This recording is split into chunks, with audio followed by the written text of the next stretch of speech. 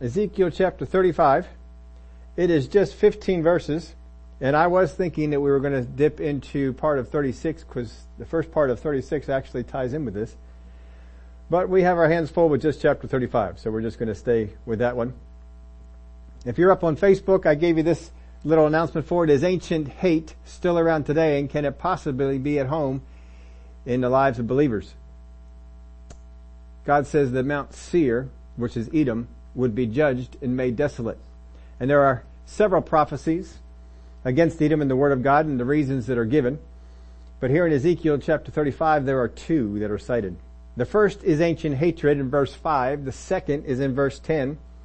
And it may not jump out at you, but we're going to go over it and look at it. Once you see it, if you haven't seen it already, it'll jump out at you pretty clear.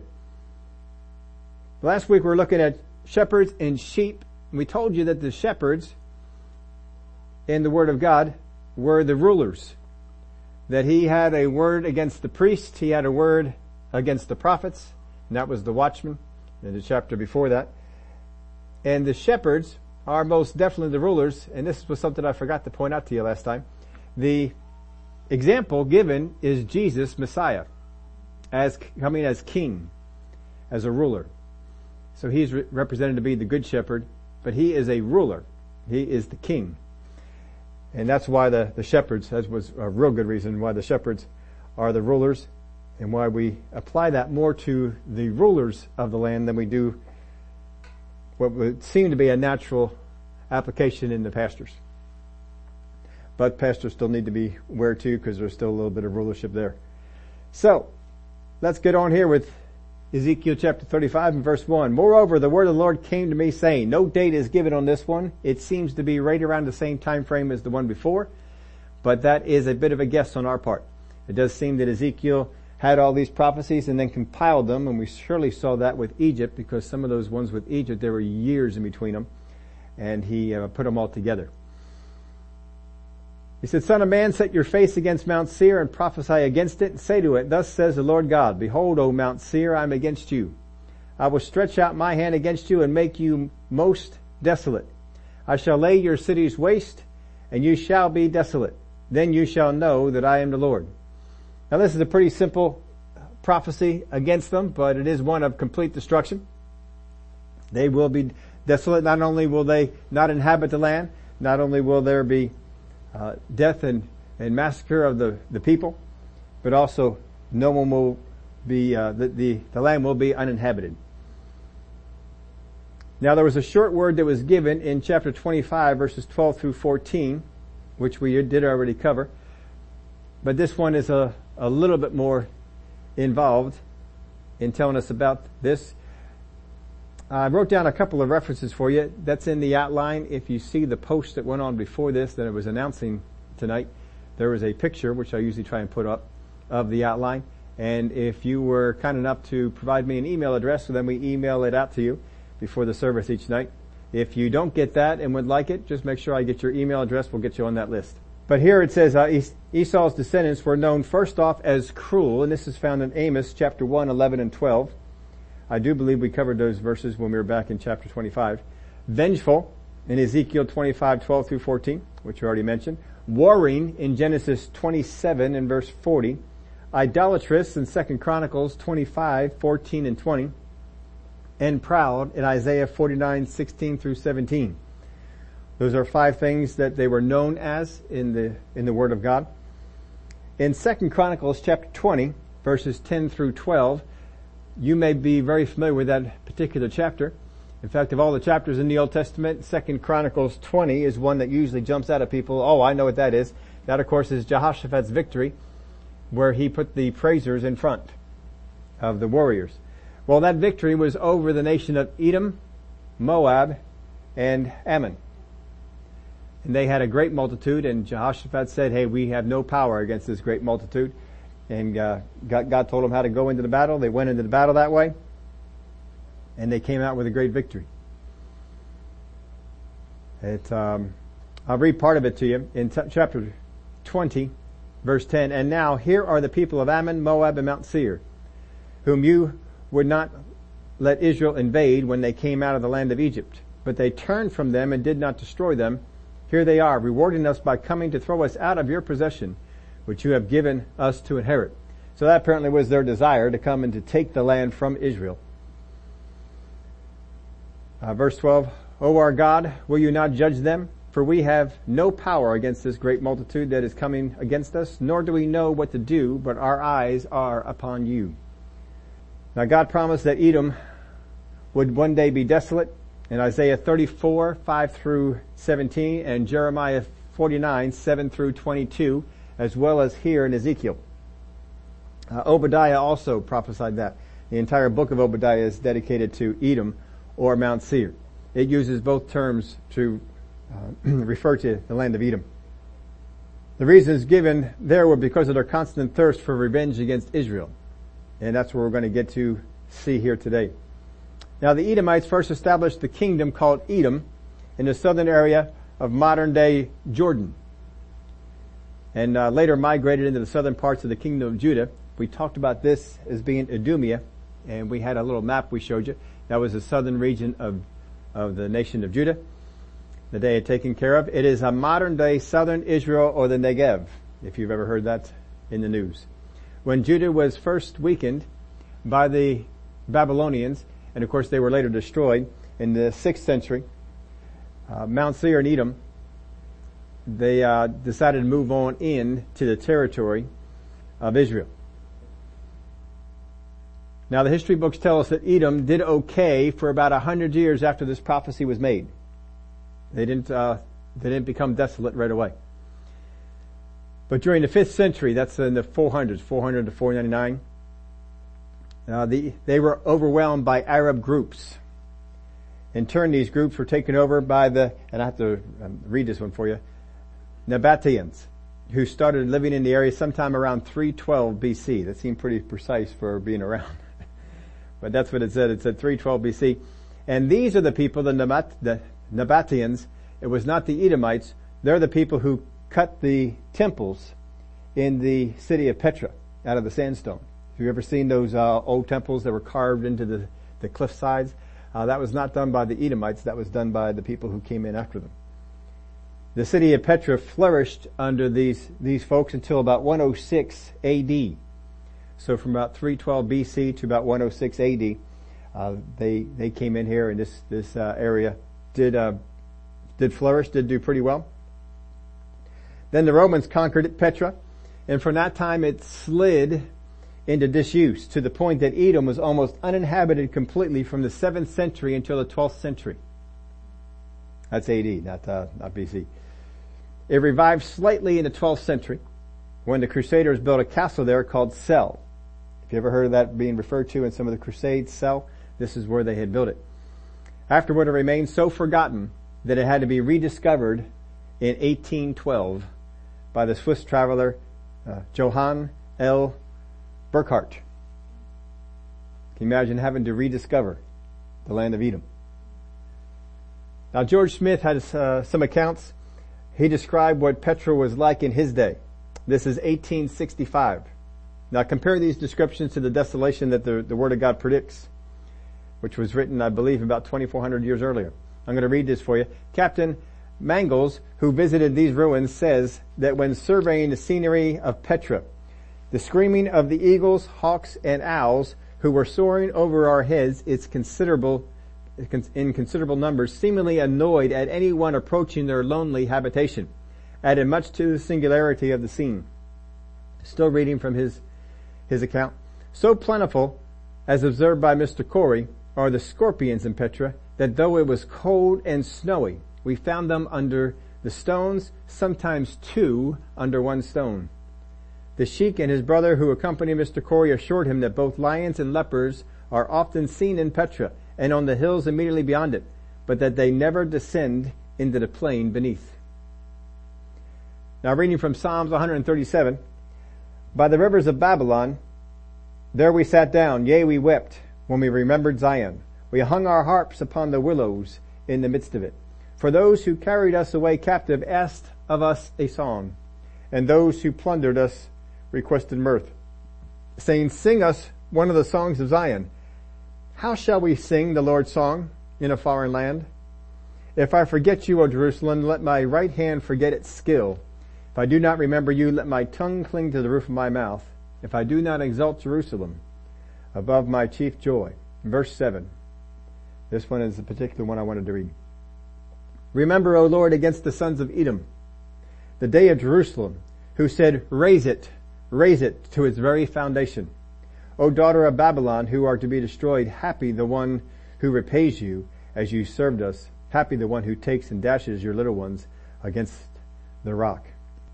In verse 5 of Ezekiel 35, let me read this to you. Because you have had an ancient hatred and have shed the blood of the children of Israel by the power of the sword at the time of their calamity, when their iniquity came to an end. Now you'll notice a number of different ways that this is translated. The New King James puts ancient hatred. Some translations say perpetual hatred. And I think there's a few other ways that they phrase this, but you get kind of the idea. From what I read on this, I like the ancient hatred about the best because it seems to indicate that this went back to some event and that had just occurred on. Now, in our minds, reading the Bible, our event would be the strife that happened between Jacob and Esau, for which Esau was going to kill him. We know that they eventually made up from that, and they did pretty well, but it seems that the descendants that went after that picked up that battle. They picked up that animosity between Esau and Jacob. And the people of the descendants of Esau saw what they lost in the land of Israel and still considered that to be their own. They saw the blessing that came upon Jacob instead of Esau, and they still considered that blessing to be their own. They considered it stolen. And so that just mushroomed into all sorts of stuff. So there's animosity between Edom and Israel all their days. Now Edom became a nation before Israel did. And Israel was wandering through the wilderness, and asked to pass through the land of Edom. And they refused them. They would not let them. And so they went another way that was much longer than going through the land of Edom. But that's how much animosity was there. Here the Word of God calls it an ancient hatred. Now when you're looking at an ancient hatred, you're looking at the younger generation being taught by the older one before. They were not around when this struck up between Jacob and Esau. They did not hear the accounts. They did not see the videotape or any such thing as that. They didn't even see when they made up. It may not even have known it. That part may not have been passed on. All they know is what people have told them about what occurred. And so that younger generation would hear it from the older generation. And then when they became the older generation, they would pass it on to their younger generation. And when that younger generation grew old, they would pass it on to the next generation. So it becomes an ancient hatred, and that is passed on from generation to generation and doesn't ever stop. They keep hating each other. Now these things are seldom based on actual facts. It's based more on how the events are passed on. The facts don't matter anymore. All that matters is, well, my granddad told me it happened this way.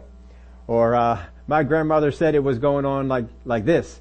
You know, we had some things like that. I believe it was in this country. One of the greatest feuds that I know about, is the Hatfields and the McCoys. And, it went on for over 100 years, I think it was. And they were killing, I don't know how many died on either side, but, a number of Hatfields died and a number of McCoys died. And whenever a Hatfield was killed by a McCoy, then a Hatfield would strike up and go after a McCoy and kill them. And I just remember a few things about it, that people were asked, well, what's the feud over? And no one could remember what it was over, but they were still just as mad, even though they didn't know exactly what it was that they were mad at, or what started the whole thing. But the Hatfields knew they couldn't stand the McCoys, and the McCoys knew they couldn't stand the Hatfields.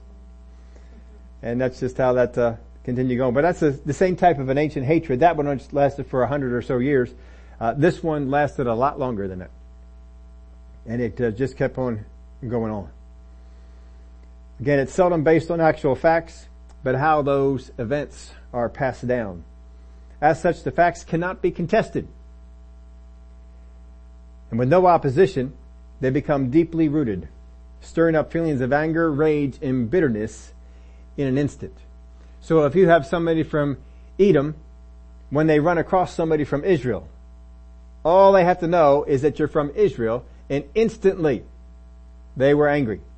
They were mad because of all this ancient hatred that had gone on. Same way that the Hatfields and McCoys, as soon as they found out you were a McCoy, they were mad at you.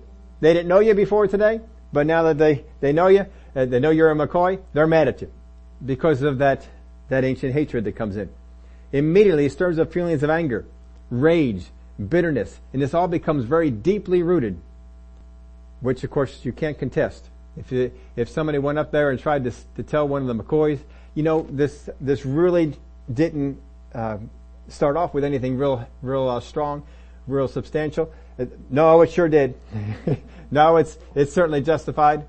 My father told me, and my father, the father before him, and that just keeps on going. You can't contest it with them.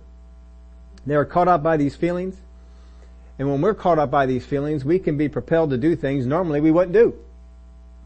Just like, a Hatfield may not normally go out and shoot somebody, but once they find out they're a McCoy, they're ready to grab their rifle and go shoot somebody.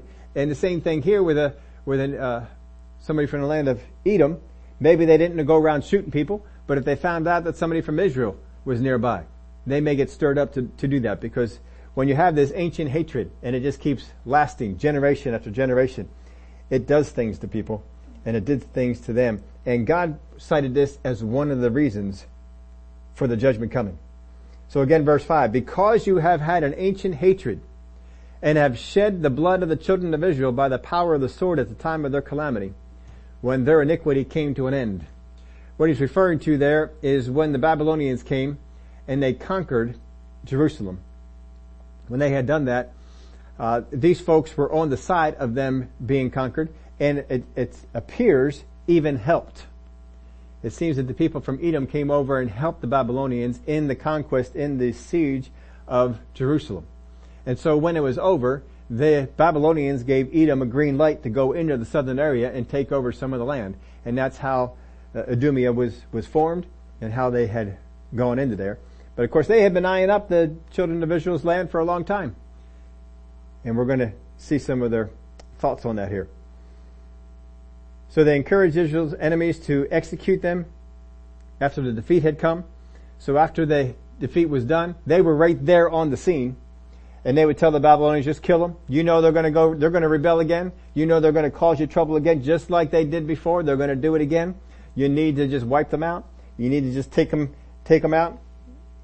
And this is what the Bible is saying. Hey, you guys were so caught up with this ancient hatred that you shed the blood of the children of Israel by the power of the sword at the time of their calamity. God had brought judgment down upon Jerusalem, and you guys were wanting to see that judgment go even stronger than what it was, and rejoiced in it. Verse 6, therefore, as I live, says the Lord God, I will prepare you for blood, and blood shall pursue you, since you have not hated blood before blood shall pursue you.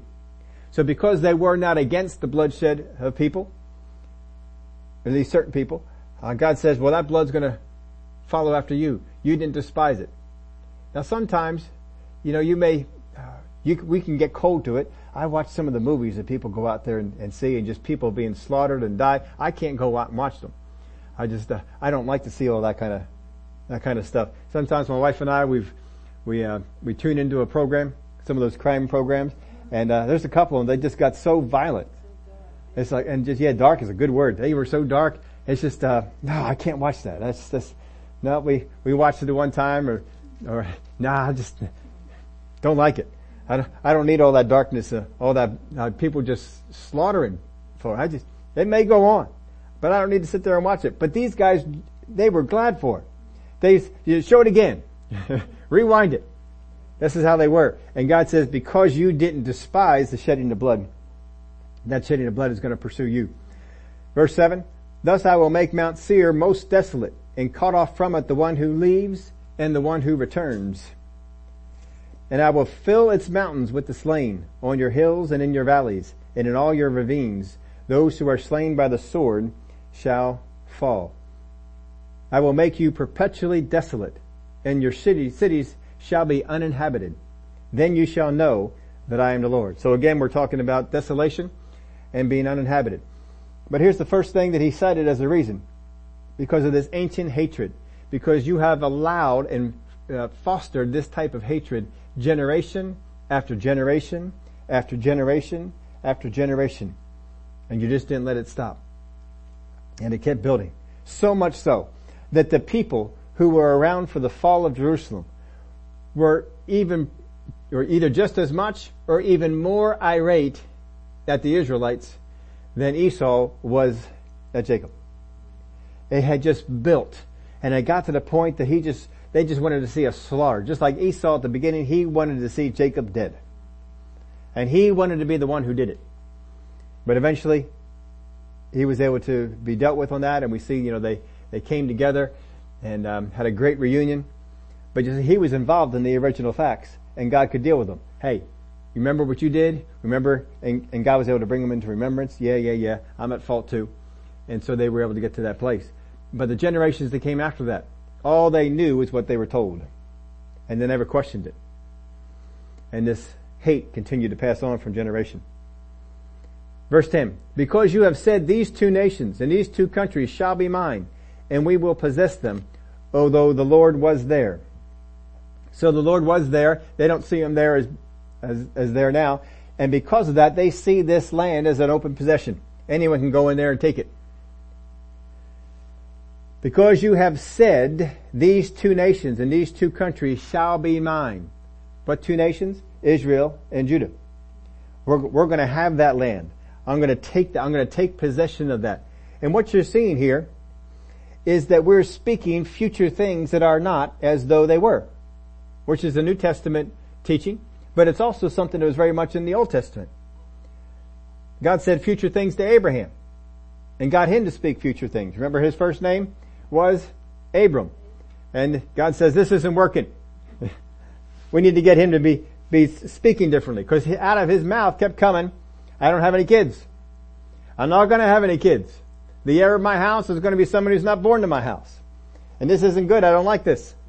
And so God said, look, Abram, we're going to change your name. Your name is going to be Abraham. You are now going to go around and say, what's your name? Father of many. You're going to speak those things that are future that are not yet, but you're going to speak them as they were so. God did this, of course, in the book of Genesis. When there was darkness on the face of the earth, he said, let there be light. And then there was light. He said, let the land be separate from the waters. And the land was separate from the waters. But he spoke it first. Jesus would speak for and call for healing, for the miracles before it happened. He would tell the lame man, rise up and walk when he's laying down on the bed. He would call the blind man seen before the blind man saw. He would call the lepers cleansed before they were clean. He would do this ahead of time. And then he taught his disciples in Mark 11:22. So Jesus answered and said to them, have faith in God, for surely I say to you, whoever says to this mountain, be removed and be cast into the sea, and does not doubt in his heart, but believes that those things he says will be done, he will have whatever he says. He will have, future tense, whatever he says. Present tense. Therefore I say to you, whatever things you ask when you pray, believe that you receive them and you will have them. So this is taught in the New Testament, but very much practiced in the Old Testament, of saying those things that God has promised. And so you can't just have faith for anything. You got to have faith for things that God has promised. You're going to have the God kind of faith. God has had to have given his word on it. You can't just say, well, I want to do this, or I want to have this, or whatever it might be. That's your own faith in your own words or your own thoughts. But if God has declared something, I can have faith in that and I can declare it. Abraham had God's word. You shall be a father of many nations. That was God's desire for him. And he could speak those things out and say them. This is what they're doing. They are speaking out future things as if they're present. Because you have said, past tense, these two nations and these two countries shall be mine. They're looking at it saying, we're going to have them. We're going to own them. This is before Israel was judged. This is before Judah was judged. They looked at that land and they kept saying, that land shall be ours. It was fed by the ancient hate that they had. Not by faith in God's word. It was fed by the ancient hate. That ancient hate motivated them to say, we are going to take their land. You see, hate can motivate us to do some things that look like faith just as much as faith can. But that's what they were doing. These two nations and these two countries shall be mine, and we will possess them, although the Lord was there. So Edom is trying to use this spiritual principle against the people of God. Now there is benefit in the people of God using these principles as God intended.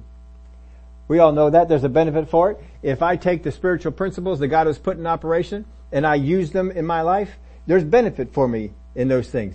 But there is even benefit in people of the world using them to be increased. Sowing and reaping works for the saved and the unsaved, doesn't it? If an unsaved farmer goes out and sows seed, doesn't it produce? If a saved farmer goes out and sows seed, doesn't it produce? If a Christian is generous with their money, doesn't it produce?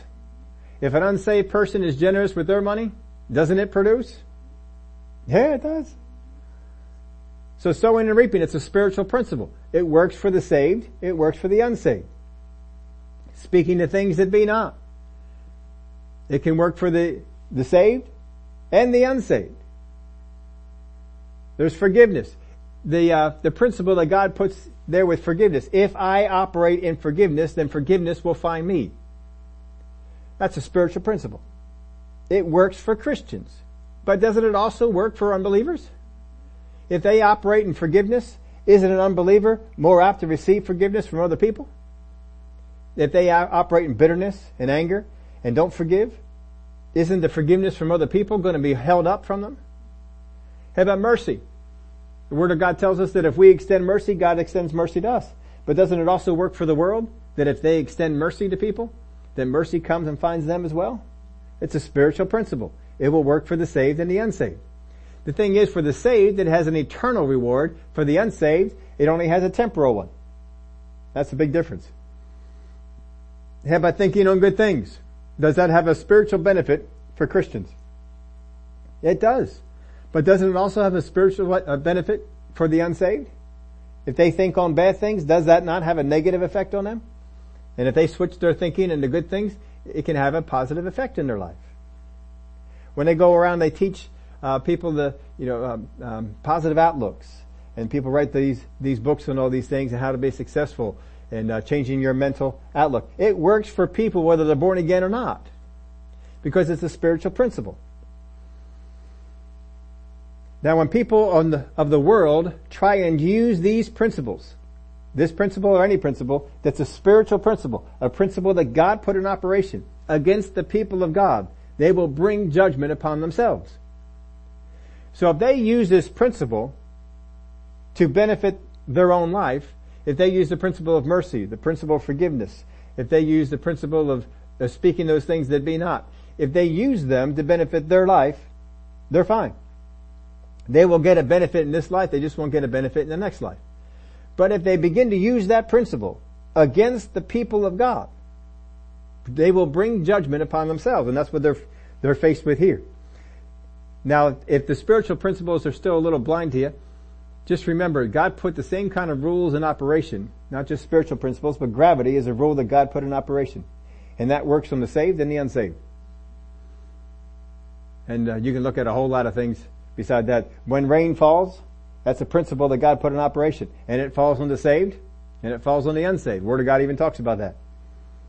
So I think I put this in your outline for you, at least it's in mind. What principles God has established cannot be used against His people, or there will be some consequences. There will be consequences if people use the principles of God against His people. He's alright with it. If you want to go and use that principle and benefit your life, not get eternal benefit, but get benefits here, and go ahead. But if you take that principle and use it against His people, He's not going to be too happy with that. A great example of this, of course, is Balaam. Balaam in the Old Testament took some of the spiritual principles and went up on a mountain and did try to use them against the people of Israel. But he wasn't able to. He wasn't able to secure the money that he was trying to do.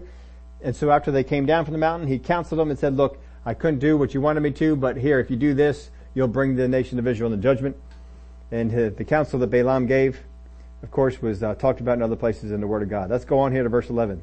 Therefore, as I live, says the Lord God, I will do according to your anger and according to the envy which you showed in your hatred against them, and I will make myself known among them when I judge them. I will do according to your anger. So that ancient hatred that they had that stirred up this anger, God says, I'm going to do what that anger motivated you to do, that's what's going to be done against you guys. So we got to be careful what we let our anger stir us up to do. He said, therefore as I live, says the Lord God, I will do according to your anger and according to the envy which you showed in your hatred against them. So in this hatred, they envied their land. They said, we're going to have their land. We're going to take their land. And God says, well, that's just opening the door for me to have other people come in and take your land. Except I'm going to restore Israel to their land. I'm not going to restore you to yours. There's a big difference. And I will make myself known among them when I judge you. Then you shall know that I am the Lord. I have heard all your blasphemies which you have spoken against the mountains of Israel, saying they are desolate and they are given to us to consume. Now what they're saying here is, I'm not exactly sure if they're attributing to this to God, to one of their deities, to fate, to whatever it might be, but they're saying, we've been saying this for a long time. We're going to have their land, and now their land is desolate. Now, let's go. It's for us. It was made for us. We're the ones that have been going around saying it's going to be ours, it's going to be ours, it's going to be ours, and now it is. Let's go over and take it. And that worked for them for about 100 years. They went in there and they took part of the land and they dwelled in it, but it came against them. People in any situation, they can see God or whatever sending good or bad things their way. It's just something that people do. Whatever situation they're in, if they have something good that comes to them, even if they're not following after God, even if they're not doing things that God has commanded them to do, they'll still say, well, God's hand must have been on this. I bet you have shaken your head at some of the people that are around you, and you know they're just living like the devil. I mean, just doing every foul thing that they could do, and then something good happens, and they say, look at that, God has shined out on me, and you're thinking, dear Lord, that was not God. God cannot bless your life for the things that you're doing. And they may look at some bad things that are coming their way and say, well, God is just against me. And you're thinking, God doesn't need to be against you. You're against yourself. Look at these things that you're doing. Verse 13. Thus with your mouth you have boasted against me and multiplied your words against me. I have heard them. Well, people may think that, well, God, I'm getting away with this. God hasn't done anything so far. I guess we can just keep on going. And God says, we're keeping tabs of these things. And these things you have spoken, they're coming back on you. Thus says the Lord God, the whole earth will rejoice when I make you desolate. And as you rejoiced because the inheritance of the house of Israel was desolate, so I will do to you. You shall be desolate, O Mount Seir, as well as all of Edom, all of it. Then they shall know that I am the Lord. Now when I read over this, I asked this question. In the prophecies of Ezekiel so far, we saw that a few times people were rejoicing because of Israel's calamity. They were glad because when they saw, I believe we saw that in the nation of Tyre. We saw it here with the nation of Edom. And I think there was at least one other nation who rejoiced in the calamity of Israel. And it was cited as one of the reasons why judgment was going to come upon them. So my question was, all right, if these other nations were judged because they were glad that Israel fell, are these nations that are glad that Edom falls, are they going to be judged? Is judgment going to come upon them for it? So I pondered on that for a little bit. My thought is no. Because the people of Israel were the children of God. Edom was not. And God's going to come and He's going to take vengeance on His people. But Edom, they didn't serve God. If other people want to be glad that Edom went away, let them be glad. It seems that there's no judgment coming for that, as there was on those nations that were glad that Israel came upon that judgment. As you rejoice because the inheritance of the house of Israel was desolate, so I will do to you. You shall be desolate, O Mount Seir, as well as all of Edom, all of it. And they shall know that I am the Lord. So desolation was coming to them.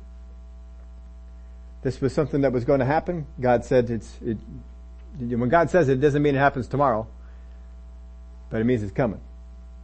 And so, as we told you, they had about 100 years and they fell. Now we take a look at this topic here, ancient hate. I asked this question, ancient hate in today's world, where is it? How do we see this going on? And surely, the Hatfields and McCoys are a great place for us to see ancient hate. But there's other places for it to come out as well. And we see it certainly in things that are racist that go on. We'll see ancient hate in that. The racism that comes up, it stems way back. And we go way back to some old things that had happened. But it isn't just even in the racism. Sometimes the poor, regardless of what race they are, they have an ancient hatred against the rich. And just because they're rich, as soon as they find out somebody's rich, and just anger, just despising comes up on the inside of them. This is an ancient hatred. It's something they were taught. People before them said, people that are rich, they're stealing from you. They're taking stuff from you. It's because they're rich, that's why you're poor. And they say all these different things about the rich. And so they have this feeling about the rich, and the rich are always bad. Sometimes we see this even in political parties. Sometimes people can get so caught up in ancient hatred that if you're of their political affiliation, they'll love you. And if you're not, they'll hate you. They don't even know you. But immediately that hate comes out. And that's an ancient hatred. That's what the Word of God is talking about with this. Then you can't be talked out of it because it's been passed on from generation to generation to generation. There's no way to check out the facts. There's no way to establish any truth other than the truth that those people have. That's certainly another place where it can come out. We can be in a job and we may have, maybe we've been a blue collar worker and we hate all people that are white collar workers. Or maybe you're a white collar worker and you've learned to hate all people that are blue collar workers. Maybe it's just because they hate you. Whatever it might be. But there's a despising that goes on. And a hatred that happens. I don't know you. I don't know anything about you. But I know that you're in a group that I have an ancient hatred for. Now I wrote 7 things down. If you have room on your outline or another piece of paper, you can write these down. Didn't have room to put them in your outline for you. And this is not an all-inclusive list. This is just 7 things I came up with to help us identify when there is an ancient hatred brewing in us. It may, I'll use, what's the comedian's name? You might be a redneck. You might have ancient hate in you if you have one or more of these things going on. First off, I don't know the offending persons. If you have a hatred about something, but you don't know the original people who got offended or who did the wrong thing, that may be an ancient hatred. Other people were offended and passed it on. Well, were you personally offended? No, but I'm mad at this situation. Other people were offended and they passed it on. If you have a hatred, if you have an offense on the inside of you and it wasn't done to you, but done to other people and they passed it on to you, you might be being affected by an ancient hatred. You need to probably get it out of your life. Other people were offended and passed it on. When Jesus was teaching about being offended, he said if your brother sins against you, he shouldn't need to teach anybody about when becoming offended because your brother did something to somebody else. Didn't even do it to you and you get offended on it. Don't be doing it. Here's a third one. I cannot make interviews to get the facts. I've told you some of these situations that the news tries to put up and get people all stirred up about. And, if it goes down, I think one of those situations was down in Florida. Another one was down in one of the Carolinas, I think it was. And, they tell you the facts as they have. But I can't interview anybody. I can't go down there and check out the facts. So I just let it go. I don't even think about it. The people who can interview, the people who can do it, that's up to them to do. Well, they may not do a good job. Fine. I can't do a good job here. I can't interview anybody. If I cannot make interviews to get the facts, I just let it go. Because I'm not going to pick up an ancient hatred. A hatred that will just be passed on and passed on and passed on. And it may not be that ancient for a certain thing that went on, but what it is, it's an ancient hatred, and that this type of hatred has gone on and on and on. Here's a situation where they can put it off on you. And you can pick it up. You had the Hatfields and the McCoys. What happens if some lady outside of the Hatfield and McCoys marries a McCoy? She probably picks up all the hatred for the Hatfields that her husband has, even though she wasn't born into the family, even though she wasn't involved in any of the things. Now all of a sudden she's married to a McCoy and she hates Hatfields, or somebody married into the Hatfields, they automatically hate the McCoys. That doesn't go on. Didn't they make a movie about that? Two people who had a feuding. I forget what it was called. I think it's some kind of Broadway musical or something like that. Well, no, Romeo and Juliet is certainly another one, but there was another one that was more modern. But Grease, I can't attest to that one.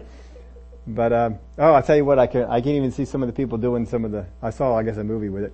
Anyway, you can see these kind of things where they two people, they're from the feuding families, but they haven't picked up the ancient hatred, and they developed a love for each other. And we got a lot of movies that are out about that type of a situation. And because of their love for each other, they're refusing the ancient hatred. They're refusing. I'm not going to hate all Hatfields. I'm not going to hate all McCoys this I have this love that goes on. But of course, the people that are around them, they'll pressure them, and once they find out, they want to try and get rid of all this stuff that's going on. West Side Story, that's the one I was thinking of. There we go. That's the one. I don't know the story real well. I know the little bits and pieces of it, but it sure seemed to be like that was coming in there. Number 4, I'm not open to the details being changed from how I understand them. If you have something that goes on in your life and somebody comes along and tries to say, well, it didn't quite happen that way, and you are immediately against it, and you cannot interview the people that are involved, you were not one of the original offending persons, but you will not let any of the facts that you understand be altered or changed, you have accepted an ancient hatred. You have just brought it right in your life. It may not have been in your life all the time, but if that goes on, that is a sign. I'm not open to details being changed from how I understand them. You see, it's simply, I see Miss Ethel. She had the West Side Story too. Isn't that fun? Yep, that's the stuff that goes on. But this ancient hatred, what it tries to do, just like anything the devil tries to do, he tries to get something in you to block you from the truth. And so I don't want to hear anything that will steer me away from what I understand the truth to be. Whereas if you love the truth, and you got an understanding on the inside of you that might be wrong, oh, tell me, come on. I might be wrong on this thing. You help me out in this. Maybe it'll clear it up and I can get past this thing over here, because that's a godly attitude. But when we have this thing, no, I can't hear that. I'm not open to details being changed from how I understand them. Here's the 5th one. Any mention of the situation changes my disposition to some level of anger. As soon as I hear about that situation, just like I Hatfield, as soon as I heard the name McCoy, what happened to him? Where are they? Some level of anger. I mean, certain ones might hit a level of 10, some of them might only hit a level of 7, but some kind of anger stirred up in them as soon as they heard these things. Any mention of the situation, it changes my disposition. If that happens, then you may have brought in an ancient anger into your life. Number 6, demands are made of people who didn't have a part in the original sin. You'll see this in this particular story with Edom. Edom felt they deserved to have the land of Judah and the land of Israel. So much so they began to declare it. We're going to have this. This is going to be ours. We are going to inhabit those lands. They said it for apparently centuries. Just kept speaking this thing out. Keep saying this. God says you kept saying this over and over again. They were making demands of people who didn't have a part in the original sin. Their ancient anger is based on what happened between Jacob and Esau, and those two restored fellowship with each other, but the descendants eventually stirred it back up again. And these people were projecting something on the nation of Jerusalem, the nation of Judah, the nation of Israel. You need to give up your land. And even if they did that, they'd still be mad at them. Demands are made of people who didn't have a part in the original sin. None of those people even knew Esau. None of those people did a thing against Esau. But they're mad at them just like they did. And they're going to make demands of them. Whenever you see that, demands are made for people who didn't even commit the crime to pay. Demands are made of people who didn't have part in the original sin. Here's the last one. Restitution is never possible. It is an ancient hate if restitution is never possible. No matter what is done. If Israel said, guys, we are sorry for all the things that are going on. Here, we are going to abandon the entire land and we're going to go to this place over here that you guys don't want. And if they were to go over there, don't you know they would have followed them? They would have taken over the land. And then it says, it's not enough. You all need to die. And restitution is never possible. That's why these things continue to go on and on and on and on and on, because restitution is never possible. And that is just like the devil. Every single one of these things is something that's just like the devil. Devil does not like restitution. He does not like things to get settled. He doesn't like it when people get unoffended. He wants them to walk in offense all the time. And he keeps trying to stir up things and play the videotape. The enemy loves to pull people into this kind of hate. You see, outside of God's love, there's no way out. This kind of hate captures people. And you see with the land of Edom, it captured them for hundreds of years, probably thousands of years. That they were caught up in this type of hatred. Just so angry. And never could get over it. As soon as you mentioned Israel to them, they were mad. Now I don't know if Israel was caught up in the same ancient hatred. It didn't seem to be, because when Moses comes to them, they're very humble and just very simply make a request. Hey, can we come through? We're not going to do this. We're not going to do this. We're just going to stay right on the path, and we're going to go. And they were very humble about it. And Esau was the land of Esau. Edom was not. So it didn't seem like the ancient anger was in Israel the way that it was in them, Edom. And the Edom is the one that God is holding accountable. So the enemy loves to pull you into this kind of hate, because there's no way out outside of God's love. God's love will break it. You let the love of God come in on you, and it'll break that. You'll get free of it. The path of this ancient hatred leads to pride, hard-heartedness, bondage, and servanthood to the hate and the author of it. You will become a servant to the hate and the one who authored it, which of course is Satan. This is a pathway for him to put you into bondage and to get you to serve him while you still think you're serving God. Judgment will be its end game. When you follow along this path, judgment will be the end game. Don't go into it. This is what happened with Edom. Judgment eventually came. If you try and walk away from this anger, if you try and say, I'm not going to go after this, those who gave it to you, those who passed it on to you, will be mad. They will get angered. And certainly you saw that in just the stories that were written with Romeo and Juliet, West Side Story, and whatever other ones that are out there. Just when they find out two people are trying to walk away from this anger and follow in a path of love, they get mad. And they get angry. And they want to kill them. They want to take a member of their family and kill them. That's how much this stuff can blind you. There may have been movies and plays, but we know that it plays out in real life all too often. That even the love of a parent for a child can be short-circuited because they don't accept the ancient hate. No, we hate those people. We don't like Israelites. We don't like people with white collars in the workplace. Whatever it might be. We don't like rich people. But God has a better way. That's the way we need to follow. Of course, New Testament, it tells us God has a better way. That way is in 1 Corinthians 13, the way of love. Ancient hate cannot walk in the path of 1 Corinthians 13.